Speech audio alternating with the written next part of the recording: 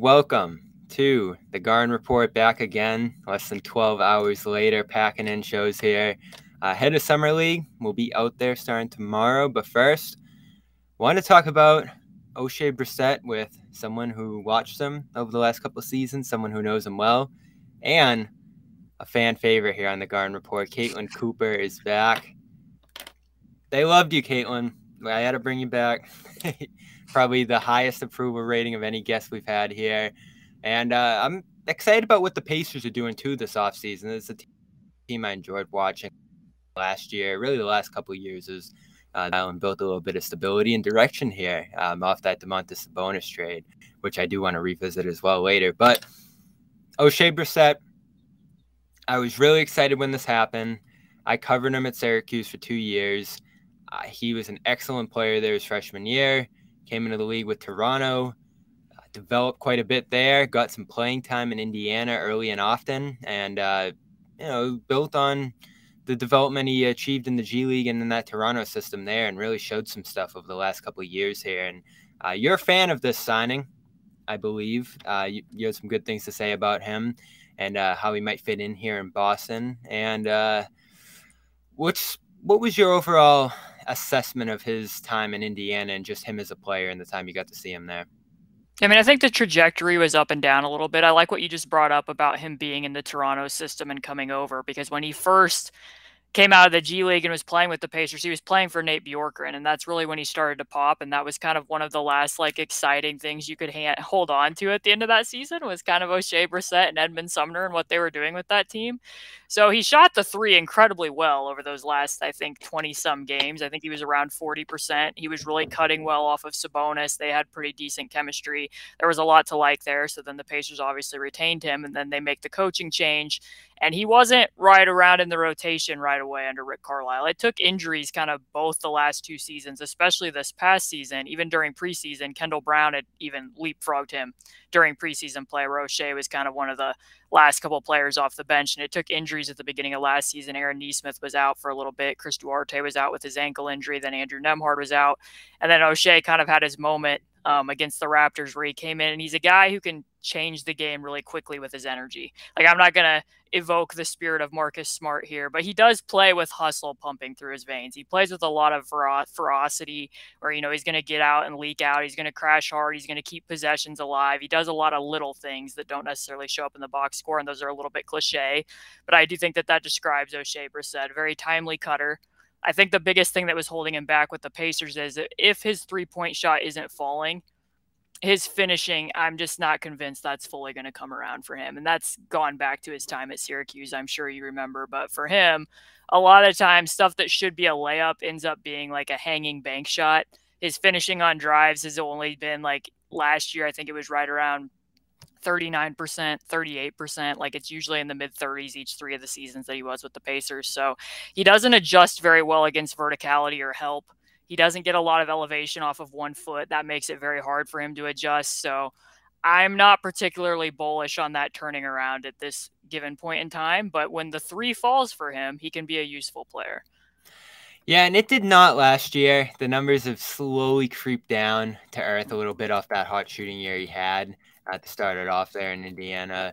And even going back to those Syracuse days, that was the swing thing for him. If he was hitting threes, everything would flow from there and he'd be incredibly effective. And then same deal with Syracuse, a down shooting year in year 2 just led to more uneven results across the board for him. But great physicality, a great NBA body. He's got the 7-foot wingspan. He's got that burst, the athleticism. He's had a few highlight reel dunks in his career so far, including against the Celtics. His best career game, many people remember, probably came against the Celtics. And that's actually kind of telling. That's actually a good game to go back and look at from last year. If you look at the 2 games that he played against Boston after Tyrese came over from the trade, I think that would be telling for Celtics fans, because the first one, when he made 6 threes and had 27 points, he was being defended by Robert Williams in the way that Ime Udoka schemed, where Williams was more of a roamer, and then he also caught the Daniel Tice at 4 minutes. And that was very beneficial for him, to the point where at halftime they actually switched that matchup, which, as you know, covering the Celtics didn't often do. They ended up putting Tatum on Oshae coming out of halftime in that second half of that game. Then when they went up to Boston, they had injuries. So I believe they started Goga and Terry Taylor in that game, which put Oshae at the 3, and then he looked a little bit different in the light. When he's being defended by threes versus when he can, maybe get something off the dribble going against Daniel Tice, he looks a little bit different. So I do think ideally he plays the 4 for the Celtics next year. Right, and that's a spot that's open now, especially on nights where Al Horford sits. There'll be opportunity there. If they play bigger, they'll probably go with 3 wings across the perimeter there, and he'll have that open space playing alongside Tatum and Brown. I do think that's a lineup that they can go to if they want to play more of a wing-oriented lineup rather than double big, which, now that they're stacking up this roster around 3 bigs, they're probably going to have to do that more often than not. So I'm sure Brissett's minutes will probably come and go along the perimeter, but when you lose Grant Williams, as they did yesterday, that's a real opportunity for Brissett to step up. But there's some key differences between these guys. He doesn't fit in seamlessly to that Grant role to me just because of the shooting inconsistency. I mean, love or hate Grant, he was 40% last 2 years pretty steadily from 3 for the most part there, hovering close to it. Elite catch-and-shoot guy in the corner. And Brissett's just not that. I mean, I don't know what you see mechanically with the shot. It's a little strange to me. It kind of goes way over the top, and I think it's a little inconsistent sometimes, at least remembering his earlier days shooting the 3 there. He's capable of really getting hot from there, especially he'll be shooting almost exclusively open 3s, I'm sure, with the Celtics here. But just mechanically, is there something you see there with the 3 that has led to him being all over the place? They've made adjustments to it. In his first season with Rick, because Rick can be a little bit of a shot doctor, they adjusted his hand placement a little bit, and he had better results for a few months, and then you kind of saw him kind of reverting back to the original form again. That's in part why I think he fell back out of the rotation. Guys got healthy at the end of last season, but once they traded for Wara, I just think that they trusted having somebody out there who could shoot and do more things than Oshae could, even though Oshae probably has a slight edge over Wara defensively. But what you just said there, too, about the openness, like when he first came over and was playing when Sabonis was still on the team under Bjorkgren, almost 70% of his shots, his catch and shoots were uncontested. Yeah. So, and 75% of his shots were either threes, cuts, or offensive rebounds. Like, that's really the lane that you want him to stay in. And I do think, like, offensively from the Celtics perspective, at least from me on the outside looking in, when you were watching in the playoffs, is like they should have a more dynamic drive and kick offense than what they do a lot of the time. Like, they have 5 guys. They have lineups of 5 guys that they can put out there who can dribble, pass, and shoot. They just don't always get that, going into the blender. So, you know what it looks like. You know what it looks like when they're getting those layers of passes and secondary drives and things like that. And it doesn't happen often enough. Yeah, so if they can get the secondary drive, something that Oshae does really well is he cuts off of secondary drives quite well. So there was a shift, like, a lot of the cuts that he got, he finished better on cuts when Sabonis was still on the roster, because one thing that goes underrated when you have a playmaking big is that big is occupying the big away from the rim. So he wasn't having to go and finish with, the verticality like I mentioned before. Now when Tyrese is clearly capable of passing people open at the rim, but when it's a point guard doing it versus when it's a center doing it, you have somebody different to contend with around the basket. So that was one thing. But one thing that Oshae does, even as a cutter, is he's very good at collapsing the weak side zone and then opening shots for other people. So, what we call a cut assist, where you drag in that defender and then maybe the guy in the corner gets an open shot if somebody like Tatum or Brown drives the baseline. He's very timely with that, and he doesn't spoil spacing when he does it. He knows when to get into the lane, or, if TJ McConnell is the guy who can really turn the corner out of pistol, if he gets 2 feet in the lane, O'Shea's a really good 45 cutter, and then he can complete those 45 cuts to go ahead and get an offensive rebound. So I do think, in the sense that I thought during the playoffs, you could tell at times from Boston, if they got secondary drives, a lot of times people didn't necessarily cut. I think that's something that Oshae would give them. And that's something that goes back years with them. They haven't had a lot of great cutters, which is what excites me probably most about Brissett coming in, is opening up that part of the game for them. Like, Jalen will do it. He'll have spurts where he's great in that area. But a lot of the time, it feels like the system, especially, is holding them back in that. They just want guys spotting up, and they want high numbers of 3-point shots. And back to your point about the secondary drives and just opening up the offense a little bit more in layers there. They're taking that first three when it's open a lot of the time. So I worry slightly, and I kind of want your take on the offense that the Celtics ran last year, that more often than not, when they're finding Brissett in the corner or wherever it might be, they're going to want him taking that three if he's open, upwards of 70% of the time, maybe even more with the Celtics team. They're going to want him taking those threes. They're going to want him probably increasing the amount of threes that he takes there. And if he's more of a skilled cutter, and I know we talk about like his inconsistent finishing and such, but I don't want him being an exclusive spot-up three-point shooter, which they've done with Al Horford, which they did with Grant Williams, who wasn't exceptional going downhill. But if this is a guy who can really open up some stuff getting downhill toward the basket, I want them to take advantage of that, and I'm just not super convinced they will. Yeah, I mean, I think that would be a main difference. Like the game that I mentioned when he came in and scored like 6 points in a flurry and kind of changed the game against Toronto earlier in the year for the Pacers. He's a guy who, when he stands in the corner, if the Pacers are running pick and roll, will do like a Corey cut or a blade cut where you face cut in front of the guy in the corner as the pick and roll is going. I don't think that Boston does a lot of that during pick and roll action. I think that what you're saying with Mazzulla is more accurate, that they would rather have those guys spaced so that they can get the higher number of threes. Like Oshae is not somebody who's going to pass up an open shot. I just think it's more in his nature to be finding little crevices. He's a very resourceful player. So, like I said, and they play fast, which will help.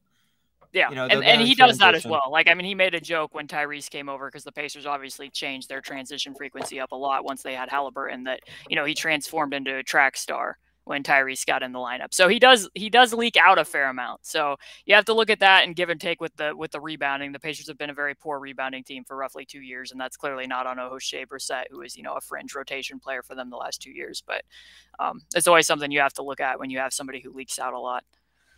So the defense, I want to talk about this because I do find it interesting, the direction they've gone in defensively here and what signings like these ones say in Brissett and Delano Banton coming from Toronto, Grant going out, Marcus Smart going out this offseason.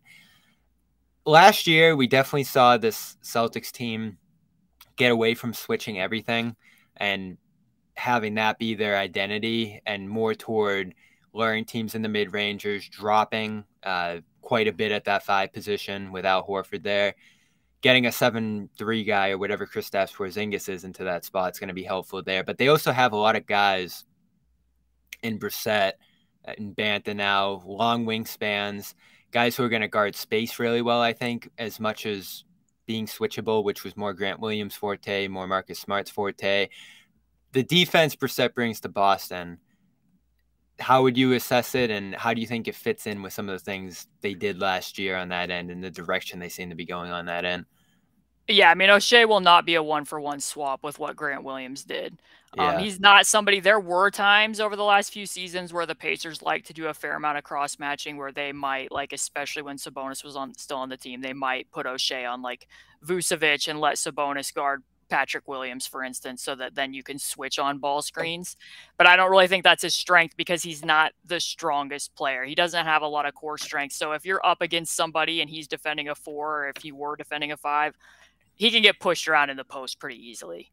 The Pacers didn't always let that happen. He didn't guard a lot of post-ups last year because they doubled the post a lot if he was defending it. So if you were looking at like, oh, we want to replicate more of what Ime Udoka did, we're going to have Oshae defending 5s, like what Grant Williams would do, and we're going to switch those ball screens. I don't know that that's going to be super successful because he doesn't necessarily hang against 1s on cross matches either.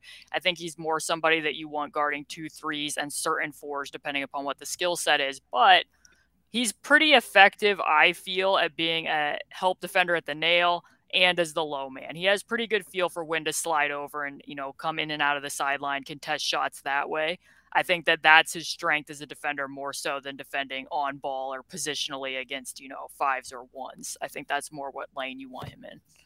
And you showed a little bit of that here. I'm going to play that tape you sent over to me of the Oshae experience here. And if you want to walk through it. I think this summarizes who he is as a player pretty effectively.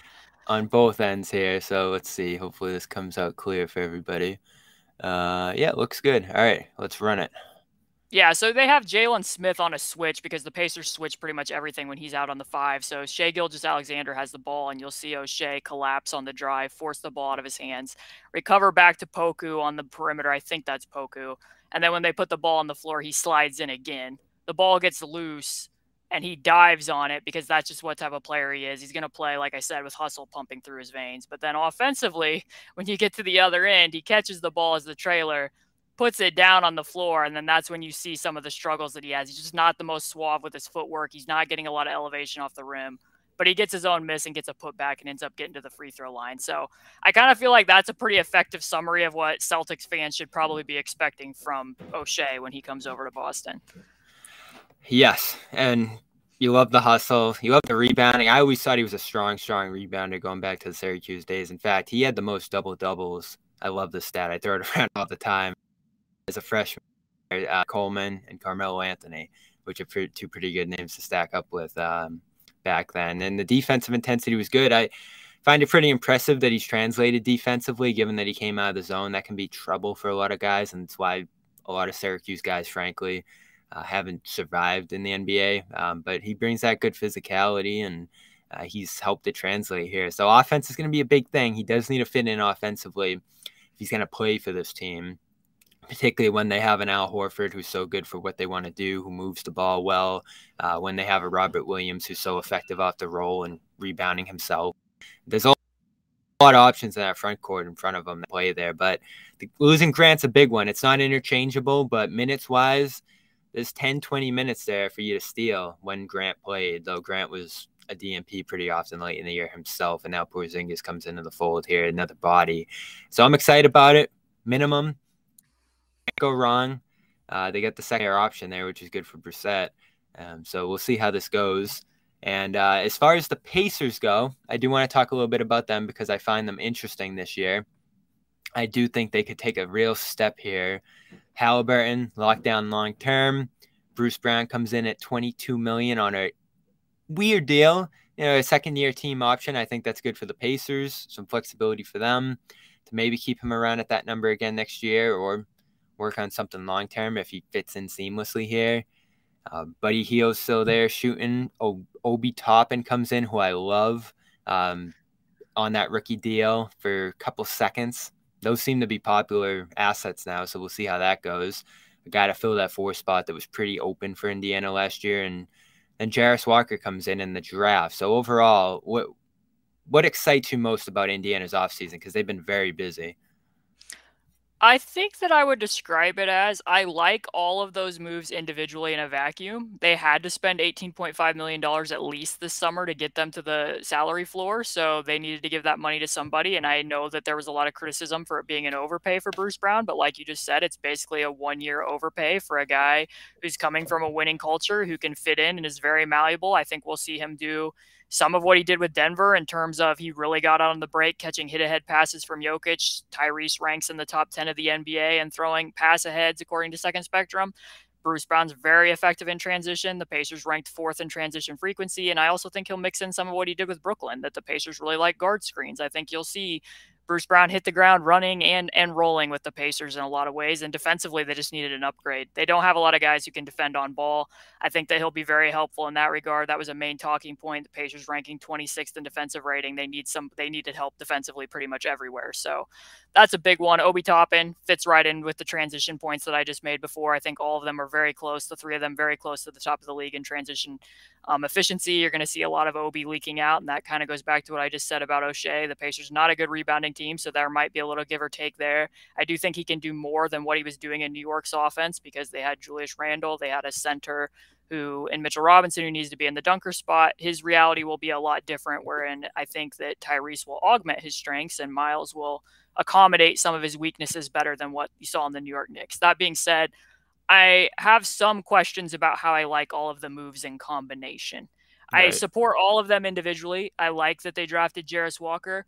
I don't know. I think that they're going to be trading off what they had in spacing last year. In a lot of ways, it's going to be a big difference going from having Andrew Nembhard in the starting lineup, Buddy Hield in the starting lineup, Aaron Nesmith at the 4 spot, to going to potentially Benedict Mathurin, Bruce Brown and Obi Toppin.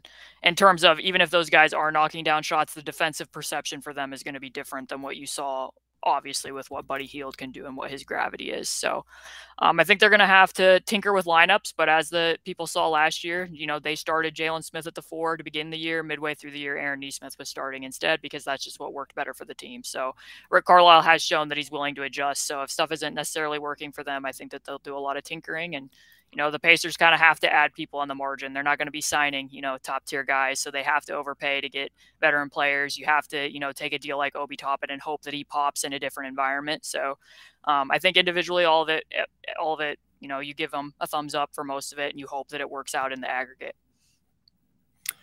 Yeah, and that can be tricky. They're comfortable with it. They've had to do that the last couple of years, almost as much as any other team. The amount of guys that have been in and out of this lineup's been pretty staggering over the last couple of years here. And you look at this roster again, a lot of these guys are back, a lot of new faces, as you said. And how do you manage that as a coach? Carlisle is pretty good at it, but it's a blessing and a curse having, let's say, 13 guys potentially who could play here, vied to play on any given night, depending how the rookies pan out. And a lot of guys last year, like you said, who were shooters, who were spacing oriented, Hield. I thought Nesmith made some real progress last year with this group. And if he's heading back to the bench, maybe more limited minutes, that's not something that suited him well in Boston. Looking back on those days, like he needed that shot. He needed those shots, the rhythm overall to get going effectively. And they needed a little bit more at the 4 for sure. Yeah. But there's a give and take, like you said, between guys who space the 4 well at that position, even if they're a little undersized for it, and guys who might bog down this offense a little more. But when you shoot the ball like Turner did last year at times, that can help. Yeah, I mean, Miles definitely had the best season of his career last year. It made a difference for him to be a 5 defended by 5s, and that's kind of an underrated piece of this. Because if you look at his shooting splits over the last 2 seasons when he was defended by forwards by comparison to when he was defended by centers, it's like a difference of him being a 40% three-point shooter to being like a 32% three-point shooter. And that was in part why they took Jalen Smith out of the starting lineup, is because there was a lot of teams. They went on a 7-game West Coast road trip at the end of November, and you'd start seeing, okay, Zubats is guarding Jalen Smith now. Sabonis is guarding Jalen Smith now. And those guys were just sagging off, and then they were switching pick and rolls with Miles.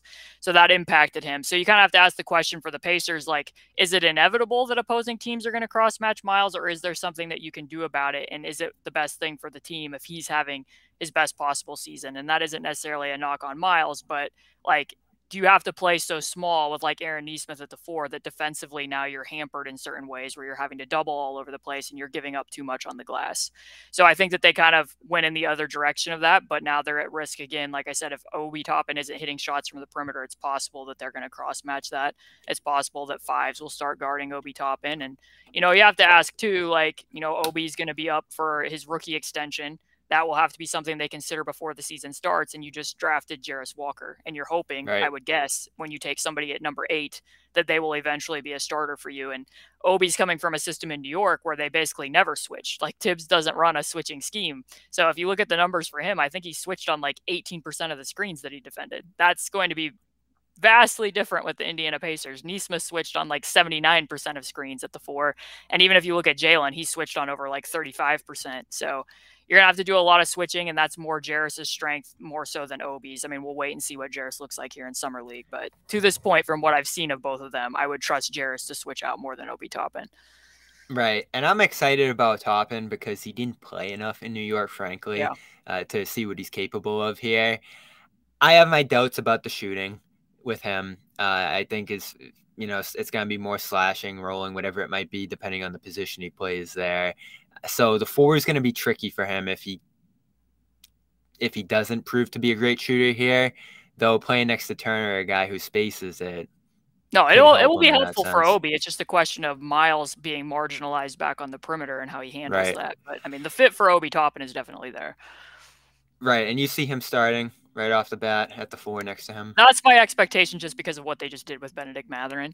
I mean, Jarris is a higher feel player than Benedict Mathurin is, but they brought Benedict off the bench and coached him harder and wanted him to earn those minutes. So I kind of have my suspicion that that is the same trend that will follow and that Obi Toppin will be the You're right, Mathurin, Toppin, Brown. Brown had a great shooting year in Denver, but I don't think many look at him as a shooter specifically. Like Yeah. his best plays downhill toward the rim. All three of those guys really that's the case. So that will put Turner back on the perimeter.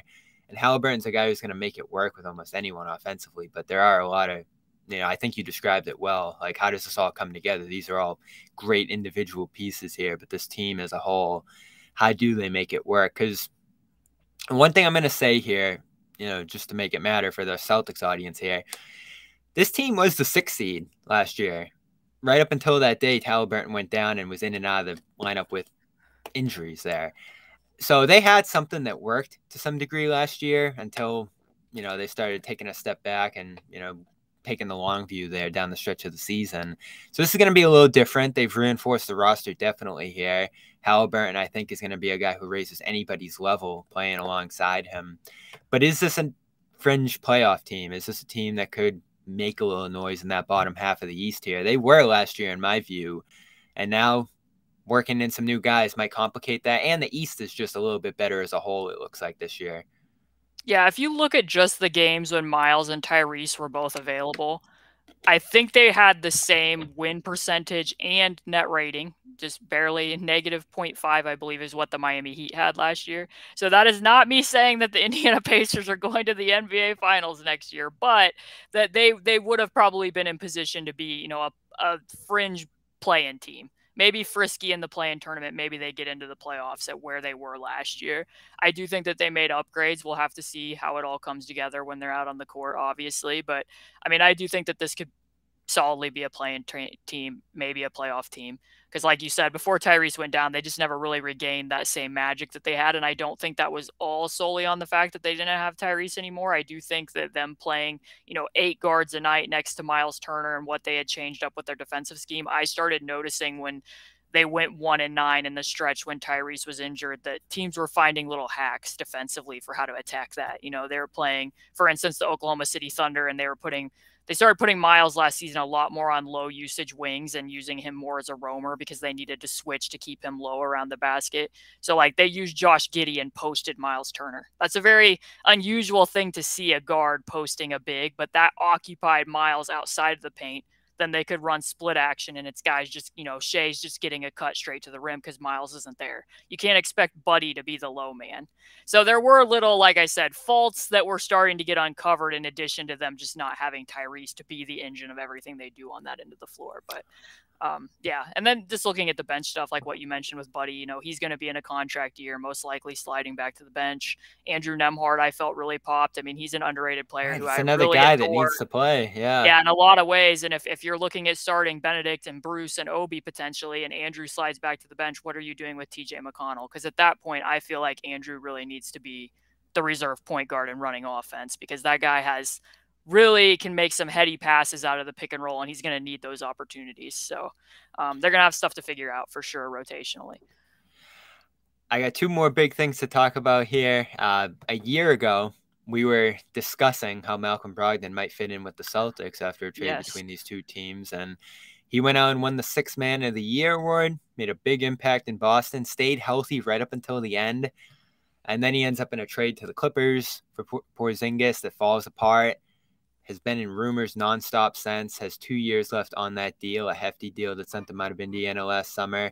So I do want to assess his future in Boston and kind of where he's at in his career year out of Indiana here. But first, a quick break for our sponsor. Yes, of course, support the sponsors. Also, while you're here, while you're in the chat, go check out Caitlin's work. She's now writing on Patreon at patreon.com/basketball. She wrote. You can go over there and subscribe to her work, covering the Pacers better than anyone. And she has for a long time. It's stunk seeing you get let go. I didn't need cornrows there, Caitlin, but the way people rallied around you was really awesome after that. I remember the tweet you sent out got like 1 million views, or well over that. So I hope everything's been going well over there ever since. Yeah, an adjustment to switch platforms for sure. I think a little bit of the 1 million views had to do with Tyrese just being a very nice human being and sharing that tweet and being willing to support my work. He's, been tremendous. I never asked for any of that, and he's just done that because that's what type of person he is. But yeah, back to Malcolm Brogdon though. he definitely took a step forward with the Celtics by taking a step back, right? I think that we talked about when I was on here that he was a guy who was going to need to slot into more being, a spot up role where he can attack straight line drives, shoot off the catch more, have less burden to be manning an entire offense on his own. And now you kind of look, and without Marcus Smart, he's going out to Memphis. Porzingis is coming in. I presume they're going to start Derek White at the point guard, but does Malcolm need to take on more of that again? Without Marcus being there? And can you rebuild the bridge? I think is a question that you kind of have to ask. Malcolm now knows that you are pretty much going to trade him to the Clippers. How do you get all that back together? And I think in the past, I've kind of looked at that and been like, oh, you can't unring that bell. But just to relate this to the Pacers and maybe to make Celtics fans feel a little bit better, depending upon how they view Malcolm Brogdon at the current juncture, the Pacers did go out and give an offer sheet last summer to DeAndre Ayton.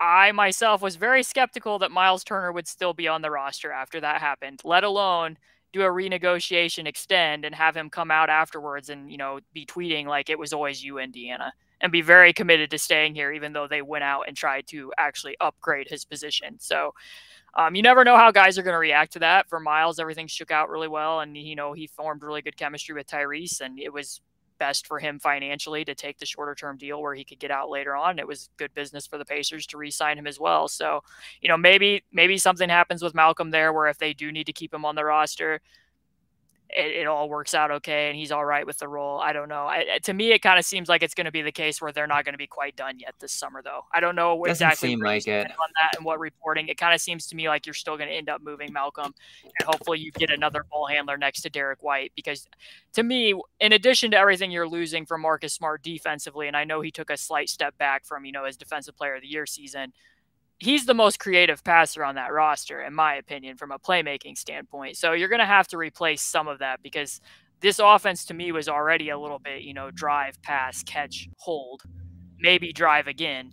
And if you don't have Marcus there to be doing some of that in the pick and roll, you're going to have to address that some way, shape, or form, whether that's Brogdon going back to running some offense, which he's not the most creative pick and roll passer. He's kind of more of a guy who finds the open man. He doesn't necessarily pass people open when he's running the pick and roll, and that includes his time when he was playing with Sabonis. But, you're either going to have to repair what that was, or you're going to have to flip him and hope that you can get somebody else to fulfill some of that next to Derek White, in my opinion.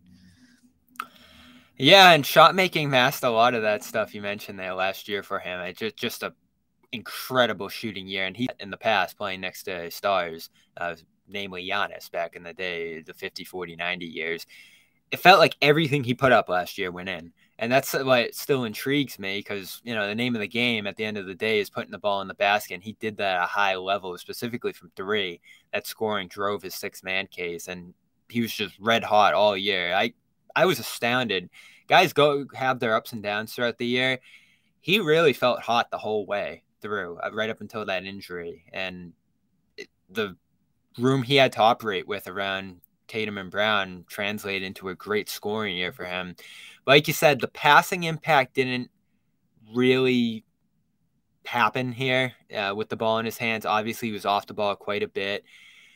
Wasn't always the main ball handler on the court, specifically in crunch time. Whether he was out there with Smart or Tatum or whoever it might be, those guys often had the ball in their hands over him, which is great. You can hit him on that drive and kick, and he's going to hit those shots. But it impacted what he was able to do from a point guard perspective, and he will have to step back into that role here if he does stay on the roster. But defensively, and I harped on this all year, and at this point, what you're losing in Smart, I do think you kind of need to retain with Brogdon on the roster here, unless you're able to upgrade on him. I'm not sure if they're going to be able to. They'll have to get a little creative there. But defensively, the numbers were bad, especially in isolation. Really struggled keeping guys in front of him. I don't think he looked great movement-wise on that end. He's never been the most fluid, side-to-side guy defensively. But he struggled in a big way this year on that end. And that at times, I think, took from this team's defensive identity the year before. Strong in the post, if he was defending bigger guys, he could really keep them in front of him, use that low center of gravity, strong core, and defend up positions when they were switching. But on the perimeter against those quicker guards, it really ended up being a tough year for him defensively. But offensively, he was so red hot and making shots left and right that it ended up working out as a net positive in my mind. And I don't want to see them just dump him salary-wise. I still think there's a net positive from having Brogdon around, not only on the court, but off the court, that I think they need. And I think that's a good point too, because when you're bringing it over Porzingis, there's a difference between even just looking at Marcus Smart and Derek White as defenders. Marcus Smart's really more somebody who's going to get up under your skin. He's going to skirt screens, whereas Derek White's somebody who's going to guide you over the top of the screen and funnel. And in some ways, that will fit nicely next to Porzingis because you're going to have to be funneling more of the action to him because this defense is going to become more interior based versus perimeter based. So, if it's Brogdon, that almost makes things tougher for him. Just from what I know of him and his time with the Pacers, is everything you just said, I think is really accurate. He struggles against quicker guards. His defensive positioning at the point of attack isn't always good. He doesn't always come out ready to defend. He's flat-footed. So if you're somebody that you're going to be putting Porzingis in drop and you're going to be needing to chase over, that's not going to be Malcolm Brogdon's best role. He's better suited to a switching defense where, like what you said, where you can switch, a 1-4 ball screen. And then because he is strong, if you get him in the post, there was times where the Pacers would be like, Brogdon, you're just guarding Karl Anthony Towns tonight. And he could kind of hold his own because, you're just guarding Pascal Siakam tonight. That's kind of more his lane, is defending bigger wings and being able to use his physicality in that regard. So if they're going to be altering the scheme at all to be accommodating Porzingis and making this more of, a drop coverage, more like what they saw last year, but even more so with Porzingis, I actually think Brogdon might struggle a little bit more with that than, if he had been in the original Udoka scheme more so. Yes, and that combination of White and Brogdon could help him a little bit, maybe playing up a position on the wing against some bigger teams, not having to guard that point guard at the point of attack. Because White, all defensive guy last year, right. Shifty enough to stay with those quicker guards. Going way back to the finals, I thought he did about as well as you possibly could against Steph Curry in that series up until, Curry had that legendary Game 4 and just broke through anything they put in front of him there. So, yeah, the funneling to Porzingis is going to be important, no doubt about it. That's how they want to play. They want to lure teams into those mid-rangers and play the percentages there. And they were number 2 defensively last year. At the end of the day, playing that. But things got shaky into the playoffs for a number of reasons. I mean, Brogdon got hurt in the East Finals, which killed him. He really couldn't even play at that point, and there's still a lot of mystery about how healthy he is. Seemed to reportedly play a part in that deal falling apart with the Clippers there. But the shift in this defense, to me, is still the big story going into this year. This was a team that did historic things under Udoka that year defensively, playing a different way. Now it seems like they're going toward more of an analytical approach to that end, and they still have great personnel to pair with that. I mean, like you said, Porzingis running that drop is probably about as good of a defender you can get in that spot, size-wise, namely there. You're not playing drop with Horford as much, who will let guys show over the top of him a lot, and you're playing bigger across the perimeter. I suspect it's going to be Smart, Brown, Tatum, Horford, Porzingis to start games. And, have Horford guarding the pick and roll or whatever it might be across the perimeter, depending on what it's going to be there, and Porzingis dropping. And I do like Horford switching across perimeter guys still, if there is that help behind them. But it's interesting just because it's so different from what this team did 2 years ago, especially losing Smart and Grant, your 2 switchiest guys. And I'm sure they're going to have great regular season production on that end, just doing these things. But when it comes down to playoff defense against some of the better offensive teams in the league, I'm curious how this is going to end up looking. Well, I think that a tiny thing too that probably, I don't know how much it's getting talked about, but there's going to be a bit of a physicality deficit here too. Because, I mean, like you were talking about earlier with Grant Williams, not that he's a Jokic stopper, but he was a guy that you could put on Jokic. They don't really have a lot of physical defenders in that regard on this roster because that's not who Porzingis is. I don't really think that's who Robert Williams is. I don't think that's really what you want him doing. And even just on the minor fringe signings, like what I said before, that's not who Oshae Brissett is either. He looks physically like that's what he should be, but his core strength isn't there to really be holding up in that type of regard. Yeah, these are positional defenders. Smart as well too. Yeah. Yeah, these are positional defenders. They're going to fill a lot of space. They're going to guard the important parts of the floor. But when it comes to having that guy who's going to stop the one who's, running the pick and roll, the star who's taking all those shots and backing guys down, like a Jimmy Butler per se, the big guys in the East, as you mentioned there. Horford's still, I think, capable. I mean, Horford's gotten so much criticism for his postseason. I really don't get it. I mean, he was put in some tough spots out there, and the minute load on him, I think, just wore him down. Versatility-wise and strength-wise, that stuff you mentioned with Grant, I think he can fill a lot of that still, especially if they manage him well throughout the course of the regular season. But you're right, it's that physicality factor and really bringing the attack to the offense that I think is so different from what this team did a couple of years ago. Now it's going to be more about taking away the rim, taking away threes, and trying to play the percentages with that mid-range shot against opposing teams. But as we saw in the playoffs, some teams are comfortable with that shot. And if they can hit it and get hot enough from there, like the Heat did, and some of these other teams did, the Hawks did it round one, that can hurt you. And it's tough to adjust away from that if that's going to be your bread and butter and you're banking on teams missing those. Yeah, I mean, I think overall, like, I didn't get to hear Brad Stevens' press conference or the one with Porzingis when he came over, but it just kind of feels to me like this was a play for, we've seen what we're doing running out these, 5 out or 5 guard lineups with supposed dribble, pass, and shoot guys, and maybe we've kind of topped out with what we can be with that. So, you go over and you get Porzingis, and you're more so going all in on scoring and hoping that you can have different modes of attack when you get into the playoffs.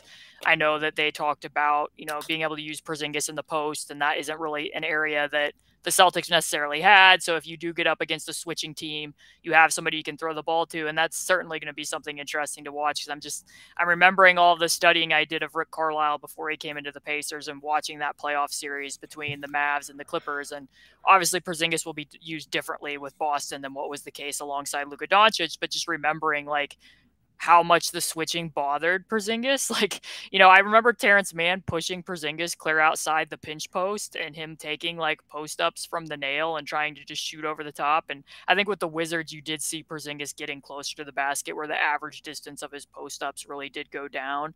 And that's not really something that the Celtics necessarily were able to tap into last year. So it kind of feels like that's just the play that they're kind of understanding, hey, we might take somewhat of a step back defensively, but we're hoping for the offensive versatility. Maybe you can run a little bit of stuff through Porzingis where maybe you're using him at the elbow and he can throw some backdoor passes now and again, or maybe you could run some delay where you're not going to do a ton of that with Robert Williams. I have seen him do it, but you're not going to do it, regularly. Plus, right, guys, if you're running Porzingis in delay, defenders have to play up against him because he's actually a threat to shoot. Whereas if Robert Williams is doing it, even if he is capable of throwing the passes, you don't have to guard him. So, it does give you a little bit of a different look. I'm guessing that's what the calculus was for Brad Stevens and why he made that move, as controversial as it was. Or at least it seemed controversial from the outside looking in. It's hard to let go of Smart in those 9 years and everything he did here. And yes, the returns grew a little inconsistent over the last 3 years here, but at his best, he was a big-time impactful player, and I think that's going to help out Memphis a lot if he is playing at his best there. It's a great contract, too.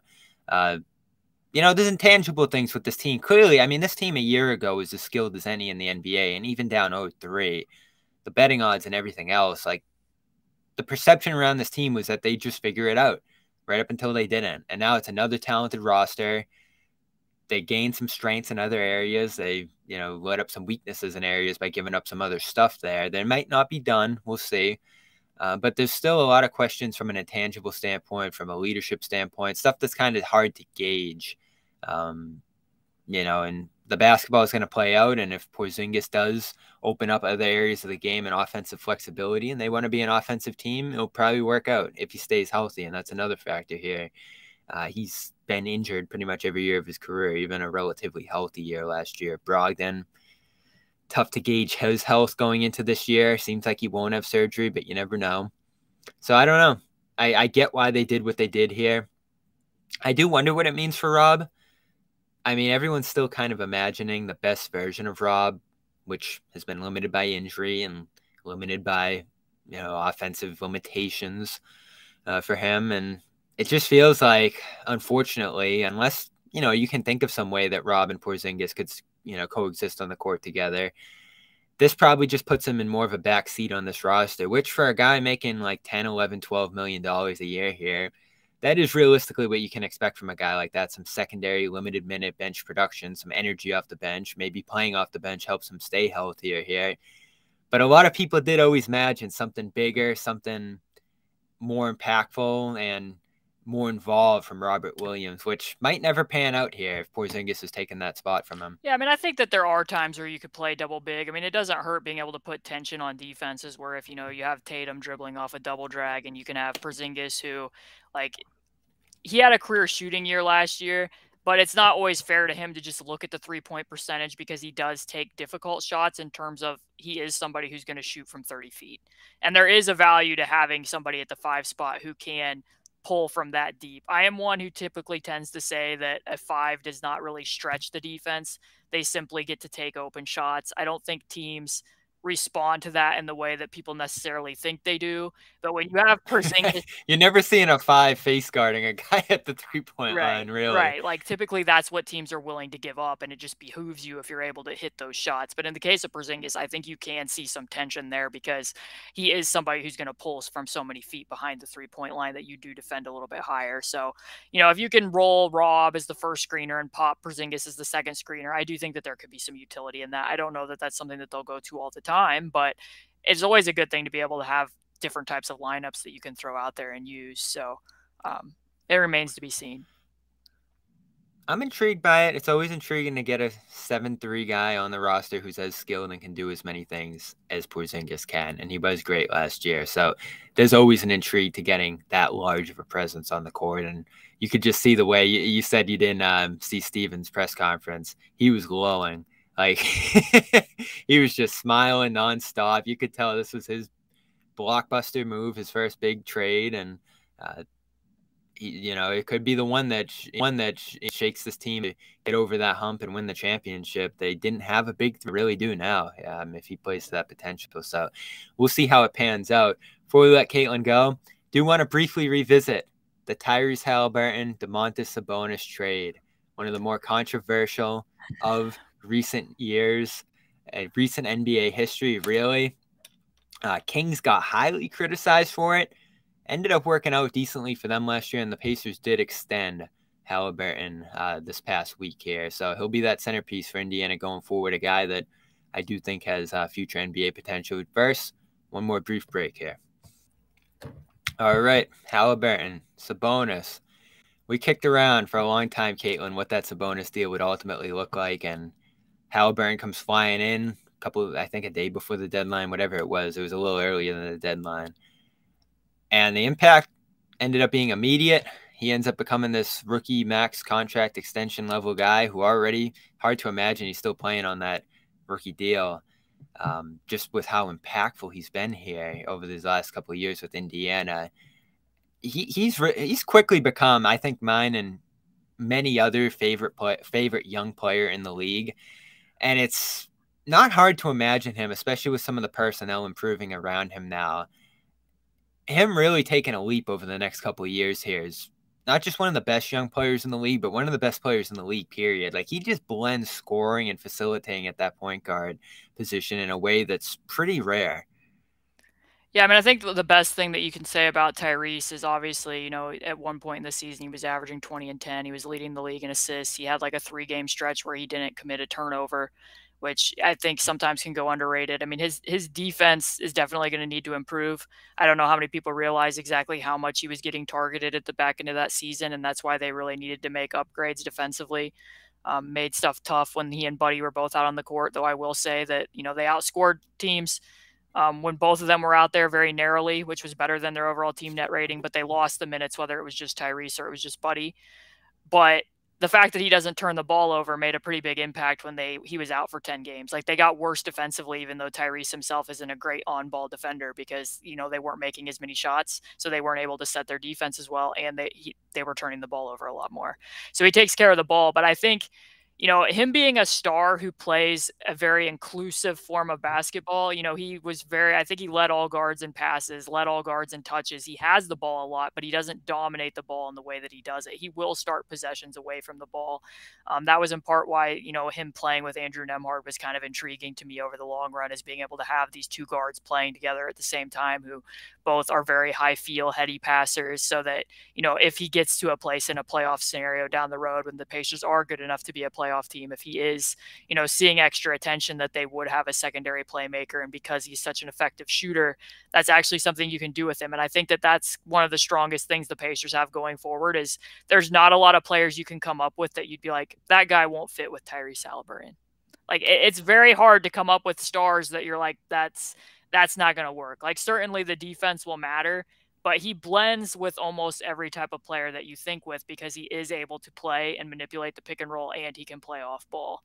So that really is a strength for them for sure.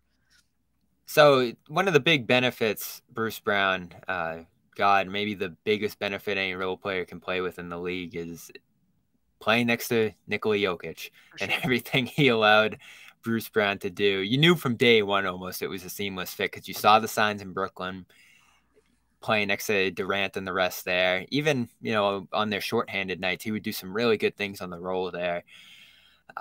Also a guy who blends some playmaking. If you go way back to the Miami days and the Pistons days, like he came into the league as a point guard and he's just molded himself into a guy who's so flexible. So he's leaving Jokic. There's no doubt that's going to hurt him to some degree. It would hurt anyone. But he is, as you said, about to take the floor with Halliburton. How do you see Halliburton opening up Brown's game and taking advantage of getting him into that offense? Yeah, I mean, in Denver, it was all for him about cutting. He did way more pick and roll ball handling in Denver than what he had done in Brooklyn. And then a lot of transition, just really loading up in transition and catching those, water polo style passes from Jokic and really just shoving the ball down opponents' throats. He improved his footwork on finishing moves where you would see, more of an in and out dribble, some push crosses, more nuance for him in that regard. I think, he's going to be able to still catch all those. Tyrese was a few spots below Jokic in throwing those passes, and he loves to push the ball, whether it's off a make or a miss. If it's off a make, you'll see him always peering over his shoulder. He doesn't want to waste any seconds before he even has the inbound pass. He's looking and surveying the lay of the land for where his teammates are. So Bruce right away will fit in right, like a glove there. And then I think that they will take some of what you saw in Brooklyn where he would be used as a screener for Kevin Durant and Kyrie Irving at times and slip into space. I think, the Pacers like to run certain sets. They call them corner, where the guy will come up out of the corner and screen for Tyrese. If they don't get anything on the slip there, then they reverse it. And a lot of times Matherin will come up out of the corner into a handoff and then he'll attack. And Bruce kind of has this quirky thing to his game where he shot the ball way better from the right corner over his career than the left. Like I'm talking, it's like a 20% swing on not like super low volume in the left corner either. So, I think that you'll see him coming up, screening for Tyrese in the right. You can have Benedict over in the left, ready to attack, second side. I think the three of them will fit pretty well there. And then just having another guy that, if Tyrese does get blitzed and then you can put Bruce in the short roll, he can make some connective passes. I think that that's maybe not something like what you said before, him being a point guard in the past. Like if he catches it second side, he can attack baseline and kind of manipulate the weak side zone and make a pass there too.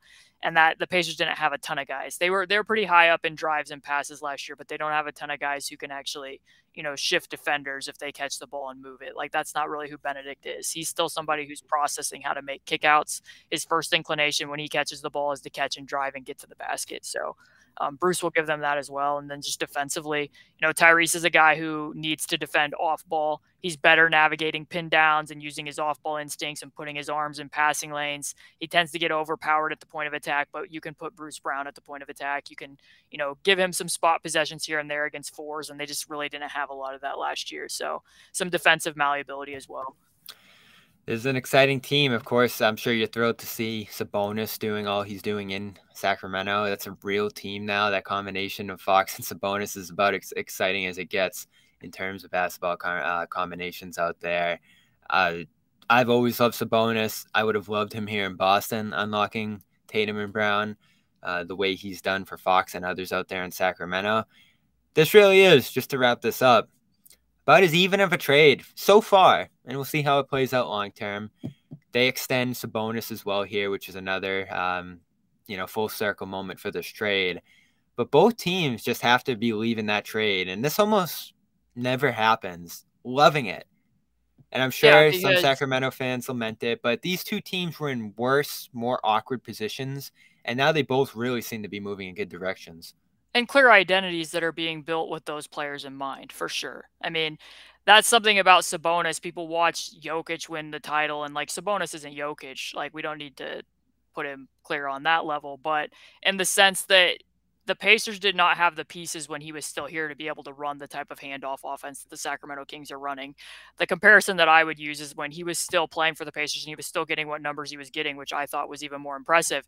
It was like watching a fountain with a burned out pump, because they just didn't have guys to be able to run those types of sets. And then, he goes to Sacramento and the water gets turned back on and you get to see exactly what all he can do. And, Mike Brown taking some of those Warriors concepts and implementing them with Sabonis. Some of the stuff that they did with Draymond and Golden State has really suited them well.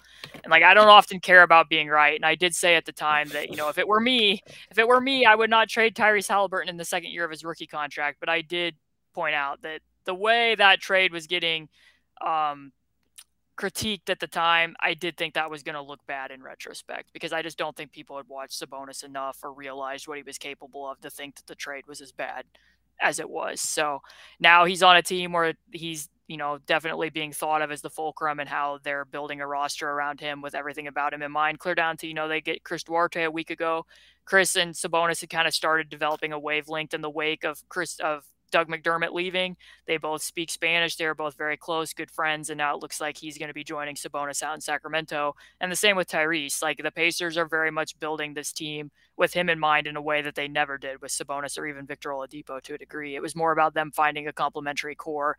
Now they're fully behind. Tyrese is our franchise player. He is our star. He dictates what our identity is. And we're going to go out and find players who fit that identity and fit us. So definitely two different shifts, and it's great to see both franchises benefiting from a deal at the same time. I'll be excited for the first Celtics-Pacers game next year, seeing this team in person. Of course, out at Summer League. It is an interesting Summer League team here for Indiana. Just pulling it up real quick, who's going to be out there? Of course, Ben, Andrew, Ijax. Yeah, that's interesting, right? Rotation players. Yeah, they must want to work on something, right? And I'm sure some of those more experienced guys won't play a ton. That's just how it goes. But man, they really are sending the the A team, the full roster out there. Yeah, Mathurin, Walker, Nembhard, Kendall Brown is going. Woodard, Isaiah Wong's in on the two-way deal. I liked him at Miami. Jackson, Shepard, a great shooter coming in. Lots to watch for from a Indiana perspective. The Boston roster, not as much. I mean, J.D. Davison's a little interesting as a long-term developmental prospect. Michael Mulder's a two-way guy who intrigued me a little bit last summer league with Miami. Some Maine guys, some overseas guys.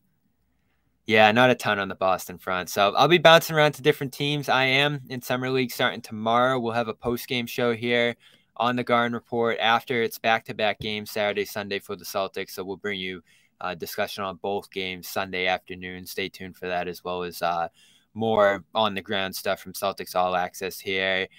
For now, that's the Garden Report for this week. Caitlin, thanks for stopping by. Always enjoy talking to you. Again, check her out at patreon.com/basketball she wrote. We'll throw that in the description as well. Great to see you doing well, and always welcome here on the Garden Report. Appreciate the time. Hey, thanks again for the invite, and thanks to all the Celtic fans who continue to put up with me coming over with all the players that keep seeming to be connected to both of these two teams. Absolutely. All right. See you guys.